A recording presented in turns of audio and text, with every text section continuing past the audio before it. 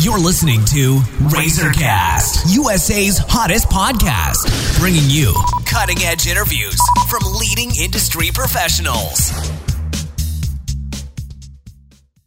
Hello, everyone. This is Liz Harvey coming to you from our studios in New York City, where we are dedicated to bringing you top-quality advice from many of the leading expert professionals across the U.S. In today's episode, we are speaking with Michelina Kraus, a licensed acupuncturist at Ferraro Spine and Rehabilitation in Saddlebrook, New Jersey. Michelina earned her master's degree in acupuncture from the Eastern School of Acupuncture and Traditional Medicine. She believes in providing not only symptom-specific treatments, but also educating patients on the importance of whole well-being, including mental and nutritional health. Today we're going to talk about a very important topic, acupuncture for pain. Hello, Michelina. How are you today? I'm wonderful. How are you? I'm doing great. Thanks so much for joining me. Of course. So, how does acupuncture work to relieve pain? Acupuncture works to relieve pain by signaling the body to create an inflammatory response. An inflammatory response is the first call to action when the body senses there's something that needs attention. It sends hormones and oxygenated blood to different areas of the body, but it also does something else pretty cool. It can stimulate your body's hormones responsible for decreasing pain. Our body has natural painkillers. One of the big ones most people know about is called adrenaline. If you have ever spoken to someone that's seriously injured themselves, they will tell you they didn't even realize how bad the situation was at first because they couldn't feel anything. The reasoning for this is so we have time to get somewhere to get help and assess the situation. Because once that pain sets in, it's pretty difficult to do anything else but think about the agonizing pain. So in terms of acupuncture treating pain, the needles induce the body to release its own painkillers. It also wakes up nerves and their connection to the brain, which is related to how the brain releases those painkillers, reducing the nerve's response to feel pain. And what are some of the painful conditions that acupuncture helps with? In research, acupuncture is known to relieve a whole list of painful conditions like knee pain, low back pain, neck pain, pain associated with any kind of dental work, sciatica, rheumatoid arthritis, sprains, tennis elbow, dysmenorrhea, which is also known as painful periods. I do see a lot of patients with these ailments, and I would say about 90% of the time they see relief of their symptoms. And for someone who has never experienced an acupuncture treatment, what is involved in a treatment session and what does it feel like?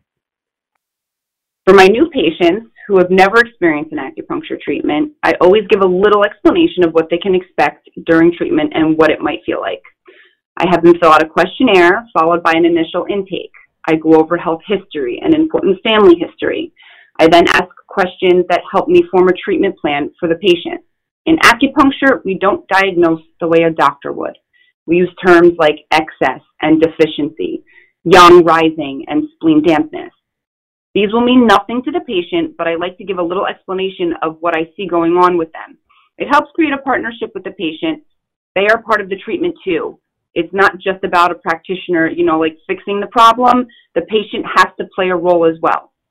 And with saying that, they usually need to change things that are part of their lifestyle. So after all the talking during the intake, I then take their pulse and look at their tongue. By doing this, it gives me more of an idea of what is going on internally with their energy and their organs' energies. The tongue is the only muscle able to be seen on the outside of the body. Think about it. All your muscles are covered by fascia and skin. However, the tongue isn't.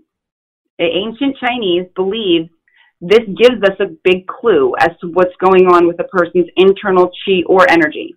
With regards to taking a pulse, yes, we take the pulse rate into consideration like a doctor, but we also look at it from another perspective.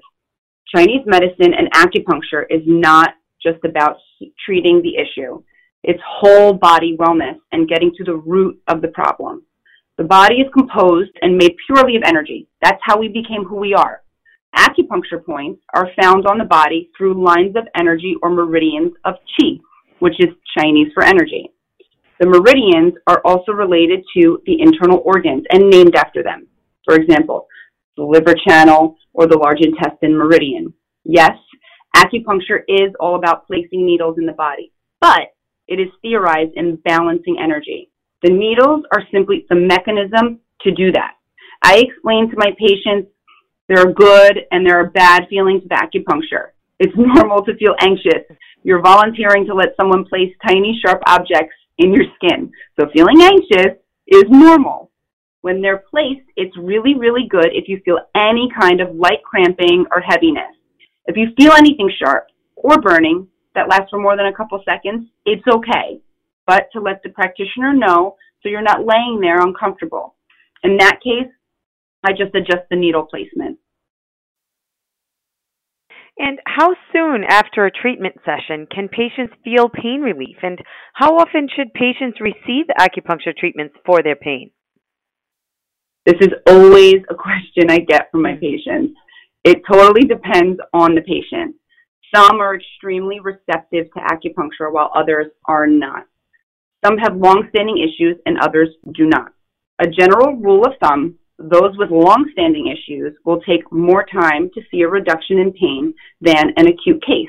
However, it can also depend on their condition.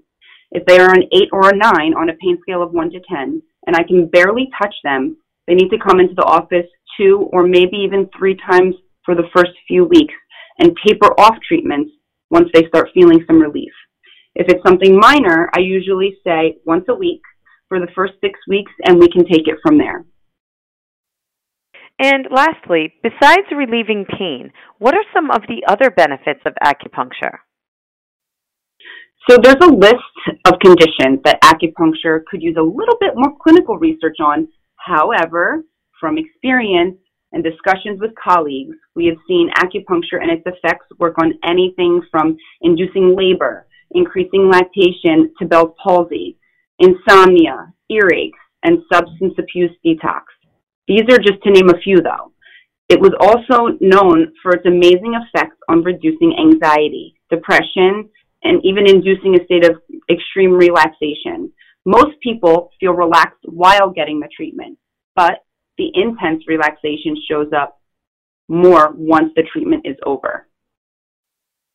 Well, thank you, Michelina. We know you're busy, so I want to thank you for all of your time and your help today.